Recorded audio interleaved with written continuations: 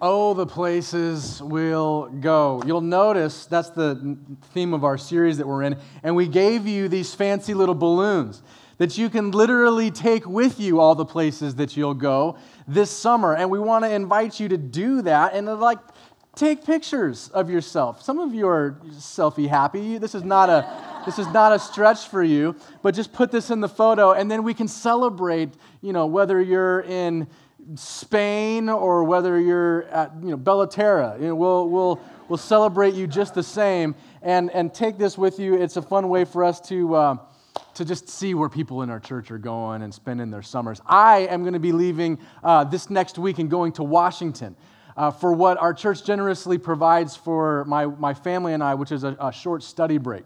And on that study break, we go up to Washington because that's where Hillary is from. And when her mom passed, she left Hillary and her brother this cute little simple beach house up there on Lake Bay. And so we're going to go and have some peaceful rest, some family time, also praying and trying to hear God's voice for this coming year and for all the things that are coming up for our church. So if you would, remember us and pray for us. I will be praying for you. And I will also be excited for you because these next few weeks are going to be great right here. Next week in particular, I'm really excited about Graham's message. He and I have been talking about it, and it's going to be awesome. So make sure that you're here next Sunday for one of these services as we continue in this series, Oh, the Places We'll Go. Did you know that our series is inspired by a Dr. Seuss book? Did you know that this Dr. Seuss book is the best-selling graduation gift of all time?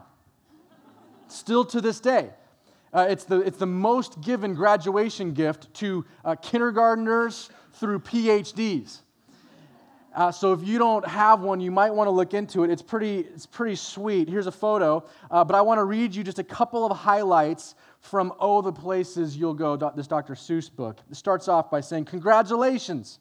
Today is your day. You're off to great places. You're off and away.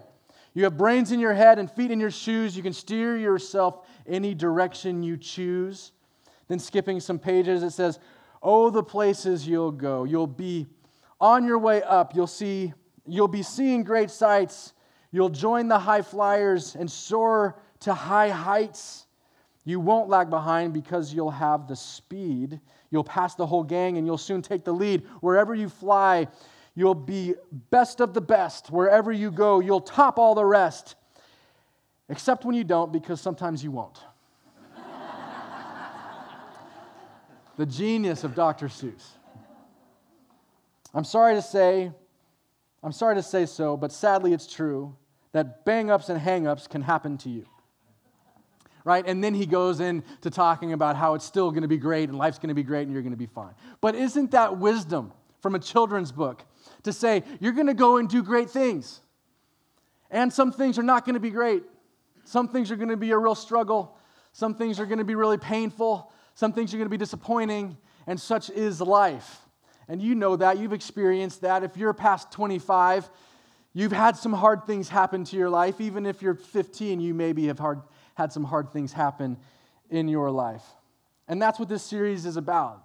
That the distance between A and B on our journey is not always a straight line, and it's not always up and to the right. That sometimes things are difficult and all over the place. Last week, we talked about Mephibosheth, and how his journey was just that way. It started really great, and then things got sideways for him, and he was this forgotten prince in obscurity, until King David came and redeemed his life and brought him into the castle and made him part of the family in this incredible story. If you missed that last Sunday, listen to it online. Grab the podcast. It's an encouraging story from Scripture. We talked about how the story, the inspiration that David provides reminds us to do for one what we wish we could do for many, to accept and receive our invitation to the table, but then to be those who extend the invitation to others. Today we're talking about a more famous central character than Mephibosheth. We're talking about Moses. And we're talking about one specific story from the Old Testament in the famous book of Exodus that is often kind of glanced over, but I think it's important for us to consider this summer as we approach and kind of full swing into summer before we get to the fall. This story of Exodus, the book of Exodus, is the central kind of linchpin book of the Old Testament for any Jewish person. This is their manifesto, this is their book, this is what they point to, and they say, this is how God redeemed us. He set us free and He rescued us. So I want to highlight a little bit of it, summarize it just a little bit, and then go into the particular story that we're going to look at this morning. You know, even if you've never been here before and if you've never read the Bible, you still probably know, because it's been in some major blockbuster movies, that the Israelites are captives in Egypt under the thumb of Pharaoh. And then God sends Moses to come in and say, let my people go. No more of this slavery. It's time for us to leave. And there's this series of incredible events, unlikely events, all these plagues, these miraculous signs and wonders, culminating with a parting of a massive body of water, standing up on both sides like walls as the Jewish nation walks through on dry ground. And once they reach the other side, then the walls of water come crashing down and wipe out the Egyptians. Crazy story. And then in Exodus chapter 13, we read this. When Pharaoh finally let the people go, God did not lead them along the main road that runs through the Philistine territory, even though that was the shortest route to the Promised Land. God said if the people are faced with a battle, they might change their minds and return to Egypt. So God led them in a roundabout way through the desert toward the Red Sea. How many of you can relate to feeling like you've been led on a roundabout way? That I wanted to go here, and maybe one day I'll get there, or maybe I've given up on even getting there, but in the meantime, I'm just all over the place. I'm not where I want to be. I'm not where I thought I would be. I'm over here. I'm over there. I'm zigzagging. I'm going downwards. This is chaos. And you can know from the history of humanity and from the story of God that is normal. And that even in the midst of the roundabout, windy journey that doesn't feel purposeful, that there is purpose. That God has a bigger plan. That He's right in the middle of it. That He knows what He is doing. Now, after He leads the people through the Red Sea and they get to the other side, they're so pumped, like you'd be if you had walked through dry ground and then saw the sea close in behind you. And they celebrate and they sing songs and they make a big deal about this good God. But then things turn very quickly. This is from after the fact. Exodus 14, Exodus 15. Then Moses led the people of Israel away from the Red Sea, and they moved out into the desert of Shur. They traveled in this desert for 3 days. Notice, 3 days without finding any water. When they came to the oasis of Marah, the water was too bitter to drink, so they called the place Marah, which means bitter. Then the people complained and turned against Moses. 3 days of being thirsty. Now, you've probably never, not had water for 3 days. I don't know. You would be really, really thirsty, and it would kind of make you panic. But if you had just seen all those crazy miracles, if you had just seen the Red Sea part, this massive body of water, and then 1 million, 2 million plus people walk through on dry land, and then the waters close in behind them on their enemies. If you had just seen that with your own eyes, you would think that maybe you would have a different perspective, and that maybe you would think this God who just did all this crazy stuff can be trusted. Why would He bring us out of there if not to provide for us here, right? But they start freaking out after 3 days of being thirsty, and they turn on Moses, and they doubt God. And they say, I don't know why we're here, why this would happen to us. And eventually they start talking about wanting to go back to Egypt, wanting to go backwards. I mean, it's crazy. And yet it's human, because you and I do a similar thing. We forget.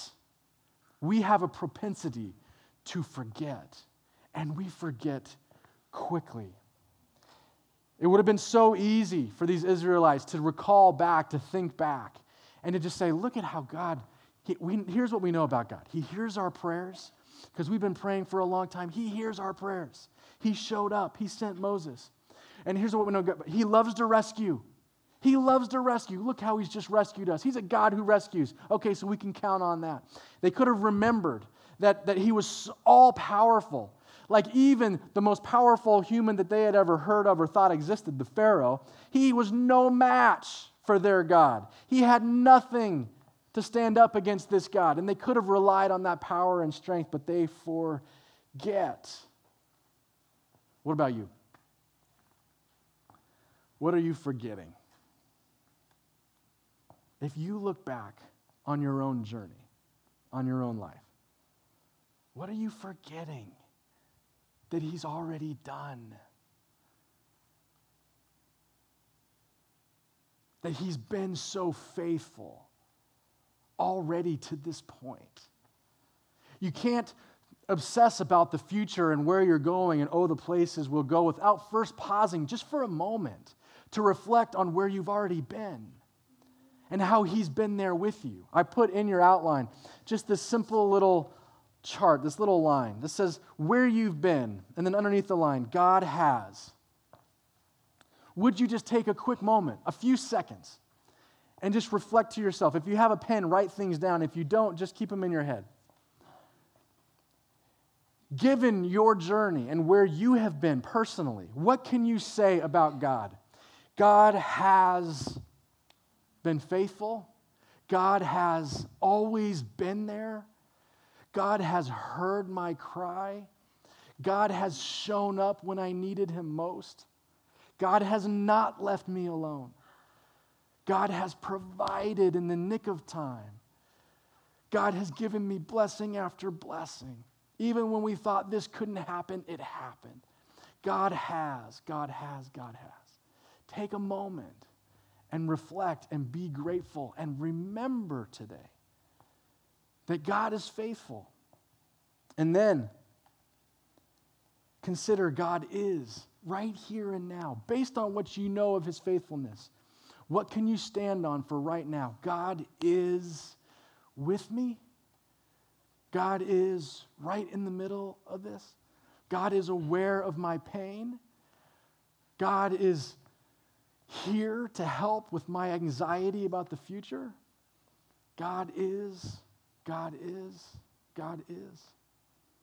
And then as you look to the future and where you're going, you can have the confidence now to say, God will. God will come through. God will always be there. God will show up. God will give me strength. God will bless me still. God will get us through. God will provide. Let this be a moment, but let this be a summer of remembering. Because we as humans are prone to forget. Not just then, thousands of years ago, and the people in the desert, but now we have a tendency to forget. And when we get uncomfortable, if only for 3 days, it's like we have amnesia. And we can't remember that this God is all-powerful and that he is trustworthy. Now, if you're here and you're someone who's like, I'm not really sure I even believe that. I'm here investigating, checking out, or because I got dragged here, but I'm not sure that I believe that that's even true. Great. Wonderful. I'm so glad that you're here. This is going to be a really interesting message for you because I believe that what we're going to talk about, what we're going to see that happens to Moses, this most famous leader in the history of the Jewish nation, what we're going to see in his life is going to be relevant to you. You might just find in this story that you relate, and that this is one of the biggest reasons why you haven't felt like you've needed God up until this point. So it's a great morning for you to be with us. In this story, Moses has led the people out of Egypt like we've talked about. They're in the desert, and he's managing this incredible, huge nation of people. It's like a little bit more than half of the people who live in Orange County. I mean, it's a ton of people, and they're making their way through this desert. and Moses is in charge. And he's trying to meet all their needs and care for the people. And in the middle of this chaos, remember, they're kind of on this windy, a roundabout journey, not a straight line. And in the middle of it, Moses gets a visit. His wife and his kids have been with his father-in-law, and they come to visit him. And father-in-law comes too. His name's Jethro. Exodus chapter 18 says, the next day Moses took his seat to hear the people's disputes against each other, like he did. They waited before him from morning till evening. Verse 14, when Moses' father-in-law, which is Jethro, saw all that Moses was doing for the people, he asked, what are you really accomplishing here? Why are you trying to do all of this alone while everyone stands around you from morning until evening? Moses replied, because the people come to me to get a ruling from God. When a dispute arises, they come to me, and I am the one who settles the case between the quarreling parties. I inform the people of God's decrees and give them his instructions. Jethro says, this is not good, Moses. You're going to wear yourself out, and the people too. Now, let's pause here really quickly because this is an important thing to note. A lot of us think that when we're running ourselves ragged, that it's just about us. That when we're running at a pace that's not healthy, when we're just going above and beyond, and when we got to get this thing done, and when we need to justify this because of the way that we're working or because of what needs to happen and all this, we think it's just about us. It's never just about us. There's always a ripple effect, especially with your family, but also with everybody in your immediate surrounding of community. It impacts everyone when you run yourself crazy and when you get out of balance. He goes on, this job is too heavy a burden for you to handle all by yourself. Now listen to me, Moses, and let me give you a word of advice, and may God be with you. You should continue to be the people's representative before God, bringing their disputes to him. Teach them God's decrees and give them his instructions. Show them how to conduct their lives. But select from all the people some capable, honest men who fear God and hate bribes. Appoint them as leaders over groups of 1,000, 100, 50, and 10. They should always be available to solve the people's common disputes, but then have them bring the major cases to you. Let the leaders decide the smaller matters themselves. Then they will help you carry the load, making the task easier for you.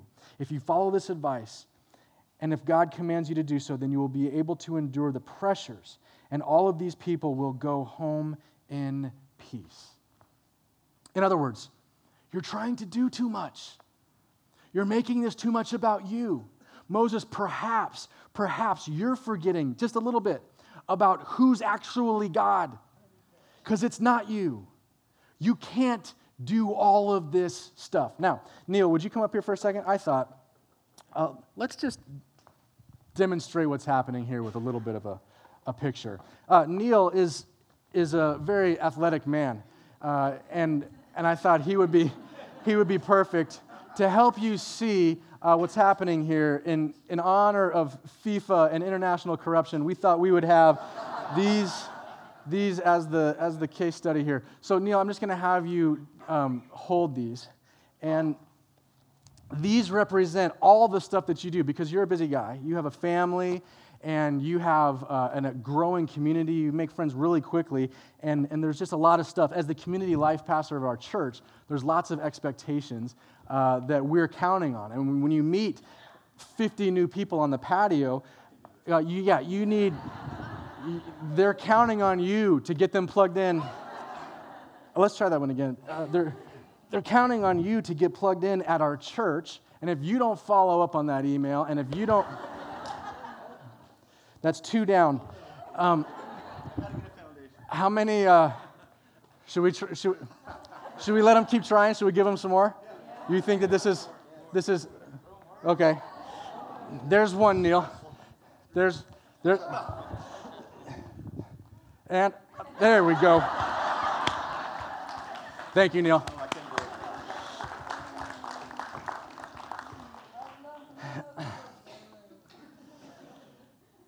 That's what we do, though. We cheer and get excited about people who are killing themselves. And it's actually even more entertaining if he falls off the stage and hurts himself, right? I mean, our culture is built around praising the insane. The people that think that they can do everything. The people that think that they can run at this clip for months at a time. And we think, yeah, that's heroic. You're a stud. Give me some productivity tips. Right? I mean, that's what we praise. And maybe you're wired a little bit like that, like I am, and we get intoxicated by the fact of thinking that we can do that. There's some of you already, a lot of you, who are thinking, I could have caught way more than Neil did. I wish that Caleb would bring me up there and I could show him that every one of those balls would be accounted for, whether it's feet, neck, or whatever, right? Because there's something about it. We want to prove that we can do it. That we can be the guy, that we can be the girl. We're Superman. We're Wonder Woman. We can get it done. We can get it all done. And even Moses fell into that trap, this great leader in history. Even he, the way that he forgot about God's faithfulness is that he started trying to be God. And he's tried to take on the burden of all of these people. And his father-in-law graciously and in a helpful way, comes to him and says, it doesn't have to be this way. In fact, it can't go on like this. You're going to kill yourself, and it's negatively impacting all these other people too. You've got to stop. So I want to look at a few characters from this story. Moses, number one, being the point person. For Moses, the lesson is less is more. Moses, less is more. Not only are you going to burn out and kill yourself, but you're actually not giving the people your best because you're exhausted all the time, because your mind's not sharp, because you're focused on this scattering of things instead of just the most important things. So the lesson for us this summer and this morning is to do what's essential for you and empower others to play their role.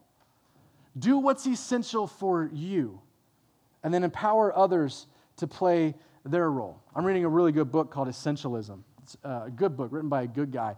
And in it, there's this great quote. It says, there are no solutions, just trade-offs. Some of you are looking for a solution how to catch all of those soccer balls. Some of you are looking for a solution how you can get it all done. A solution to how you can just squeeze more into the 24-hour period than the average person. And productivity tip after productivity tip. I'm all for those things. And yet, it's not about solutions. At the end of the day, it's about trade-offs. And some of you are wasting a lot of time doing things that are not essential, that are not the most important things. The wrong question is, how can I do it all? A better question is, how can I empower others? What can I empower others to do? And what's most essential for me? Remembering that you are not God, that He is faithful. He's the one that got you here in the first place, and He will get you there. You cannot do it all.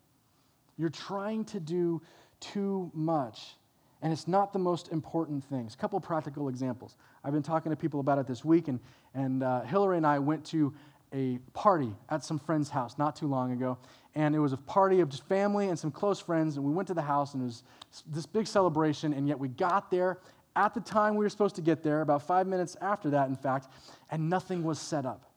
And we walked in, and there was this tension in the air. She was mad at him, he was mad at her, and you could cut the tension with a knife. And nothing was prepared, and the table wasn't set, and the food wasn't out, and the big blow-up toy that the kids were going to play on wasn't blown up, and it was awkward. And then more people started to show up. And you know what? None of us had anything. Hillary had asked, people had offered, but they didn't let us do anything. And so when we got there, nothing was done. And they were burning themselves out, and they were angry at each other, and dinner was an hour and a half late, and things were crazy. And it was craziness. It really was. You've been there, right? I mean, you've seen this kind of thing happen. Maybe this happened to you yesterday. I mean, this is a normal deal. And what could have happened was they could have just simply asked people to play this role. Hey, could you bring the decorations and do the thing? Could you just get here 10 minutes early and blow up the big toy? And Hillary, could you make your famous cookies? Because those are incredible. And Caleb, you're really great at setting the mood. Could you stand in the corner and beatbox? Because that's obviously my best contribution. But they didn't invite any of that, and so it just didn't work. And it didn't work for any of us. I was talking with a business owner recently who said that he, in his past and his journey, has had a problem with micromanaging, and actually not even micromanaging, but taking responsibility back and not trusting his staff. And that he would have this big project going, and he would give people like this really short leash, hey, try this, but then as soon as they weren't working fast enough or he didn't like what they were doing, he would pull it back and he would do it himself. And he just broke trust with all his employees, and some would quit, and he would fire others. And then he would get to the end of this project, and he would be so burned out and so angry that he would just want to fire everybody. But it was him that was the problem. He wasn't trusting people to do what they could do, to do what he had hired them to do what their expertise was. And he hadn't trained them and coached them along the way. You know what you do? It's so simple. It's so simple. You show someone what to do, you coach them as they do it, you watch them from a distance the next time, and then you walk away and you celebrate their wins. And if they fail, they fail. Because some of you are objecting, yeah, I know, but if I trust them with that, it's going to be bad. Maybe. It also might be way better than what you could do. Because other people have different gifts and abilities and passions and time and bandwidth. We need to be those who look to empower other people to play their God-given roles. When you give away responsibility, you empower, you encourage, you show value, and you include and create community. The second character is Jethro. He's the mentor coach. He's the father-in-law. He's the one that shows up in the nick of time and says, Moses, you are killing yourself. This can't happen. And there's some of you that are in this room that are in a Jethro season of life. And I want to talk to you just for a second. Because you're not done yet.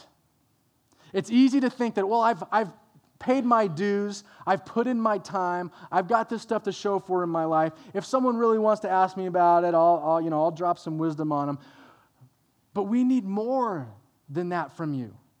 People around you, your family, and the other people in your community, in your life, they need more than that from you. If you would choose to be fully present and invest in what's right now, there are so many lessons that you could help other folks with. There are things that you have seen and failures that you have experienced that you could spare somebody from if you would lean into the present and coach them into the future. And make it about them and not about you, and really wanting them to win. If you're in a Jethro season of life, we need you. Even as a church, we need you. We are heading into this new arena and territory, and we need seasoned veterans to help coach younger leaders. And then the last character are the leaders that Moses empowers. The verse said, appointed them as leaders over groups of 1,000, 100, 50, and 10. Those are different sized groups, if you notice, because people are wired in different ways. And some people are brilliant at leading a team of 10. And other people have the capacity and the vision and the ability to lead 1,000 or more. You know what? Those people are the same, in that one is not more valuable than the other. In fact, the quantity of influence that you have or that you will have it does not determine your worth in the least bit. It just simply points to how you're wired. And all of it we need. And so Moses empowers, and these men and these women step up, and they step in, and they serve, and they figure out their range and their rhythm. Their range in terms of, are they a 10-person group type of leader? Are they a 50? Are they 100? Are they more than that? And then their rhythm. How do they operate? And how do they serve in this context so that they don't burn out and flame out like Moses is on his way to? because it can become just as unhealthy for them if they get out of balance. So to those of you who are here and are in our church and have still been, you're just kind of going through the motions or sitting on the sidelines in life, would you look and see if there's a way that you can step in and lead some people, that you can serve some people? It might be in your neighborhood. It might be in your workplace. It might be coaching a team. It might be taking that next promotion instead of being scared of it. It might be coming alongside someone else. It could look so many different ways. Just in our church, we need you. This is a church that has grown really fast. And we need more of you to step up and to step in and to say, I can help. I can help in this way. I have this kind of capacity. I can serve in this manner. I can jump in. I can be used. I can help carry this burden so that the staff, the leadership, the elders, these people don't have to carry it all. You have the luxury of showing up and things have been set up since 6 a.m. and all that kind of stuff, but you could say, I know that doesn't just happen. I can play a role. I can do this. Or I can respond to the fact that God has been kind of like stirring in me this idea that I just can't shake. I've seen this need out in the community, and I think I need to do something about it, and you can talk to someone about what that might look like. We need you to do what you can do. I wanted to invite up Chris. Chris Selby leads our prayer ministry here at this church, and I wanted her to share her story. Will you please welcome Chris?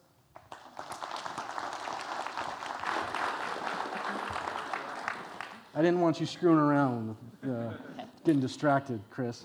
Might trip and hurt myself. Thanks, everyone.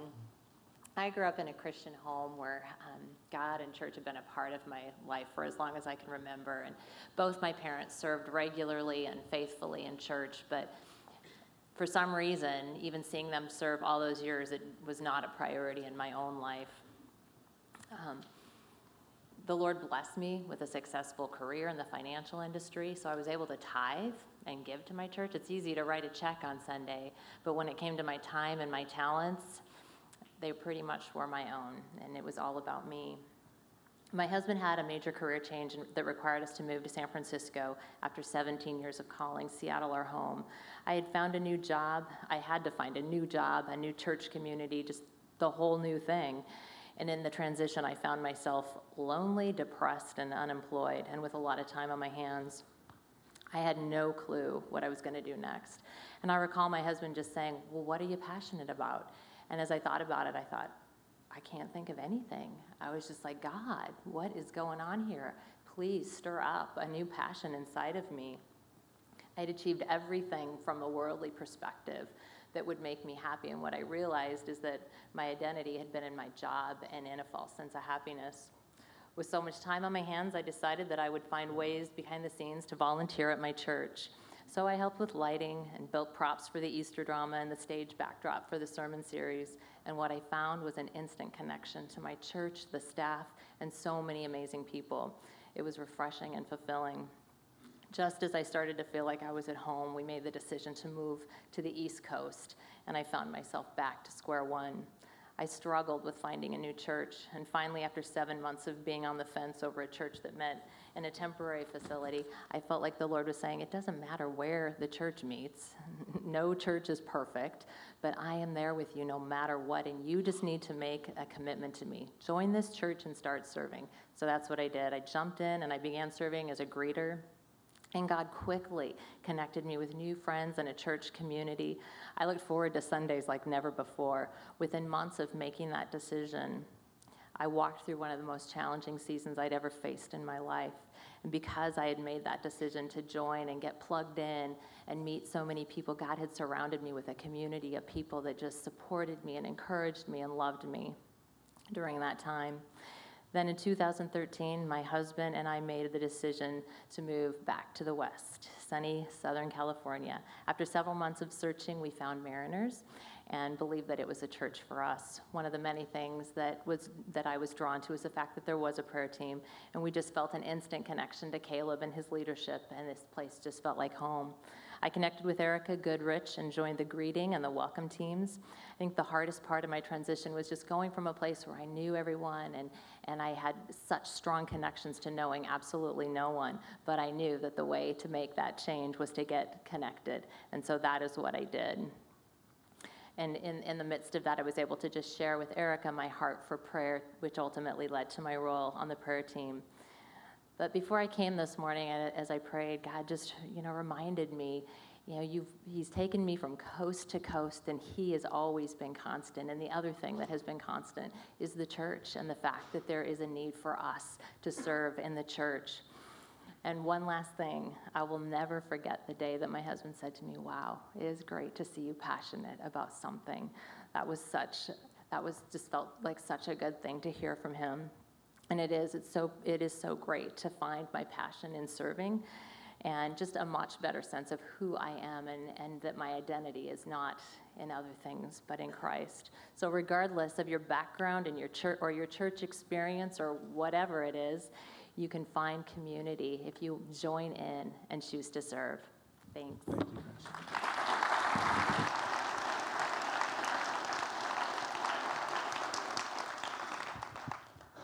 Maybe you hear that and you're like, man, that sounds great for her, but I have no bandwidth. I am crazy busy and I would like to serve, but I just can't. That might be because you're doing too much stuff. If you can't serve, not just here on a Sunday, but if you can't serve other people in your life, you're probably doing a lot of non-essential things that you shouldn't be doing. That maybe you could empower someone else that would be more meaningful to them and that they would even be better at. And you can get some margin in your life to do the things that really matter. You're on a journey, just like Chris. You don't know where this journey is going to take you. You don't know what's up and what's down and what's sideways and what's the roundabout. But you can know that God is good in the middle of it. You can remember that He has been faithful through it. And you can trust that He will continue to be faithful. And that you are not God. And you can't do it all yourself. And that we need other people. Part of that is listening to wisdom. Part of that is empowering others. And part of that is being those who step up and serve. God, thank you for your faithfulness to us. Thank you that we can trust and depend on you even when circumstances seem crazy. We know that you are good, that you are with us, and that you have good for us. Help us to respond courageously to you. In Jesus' name.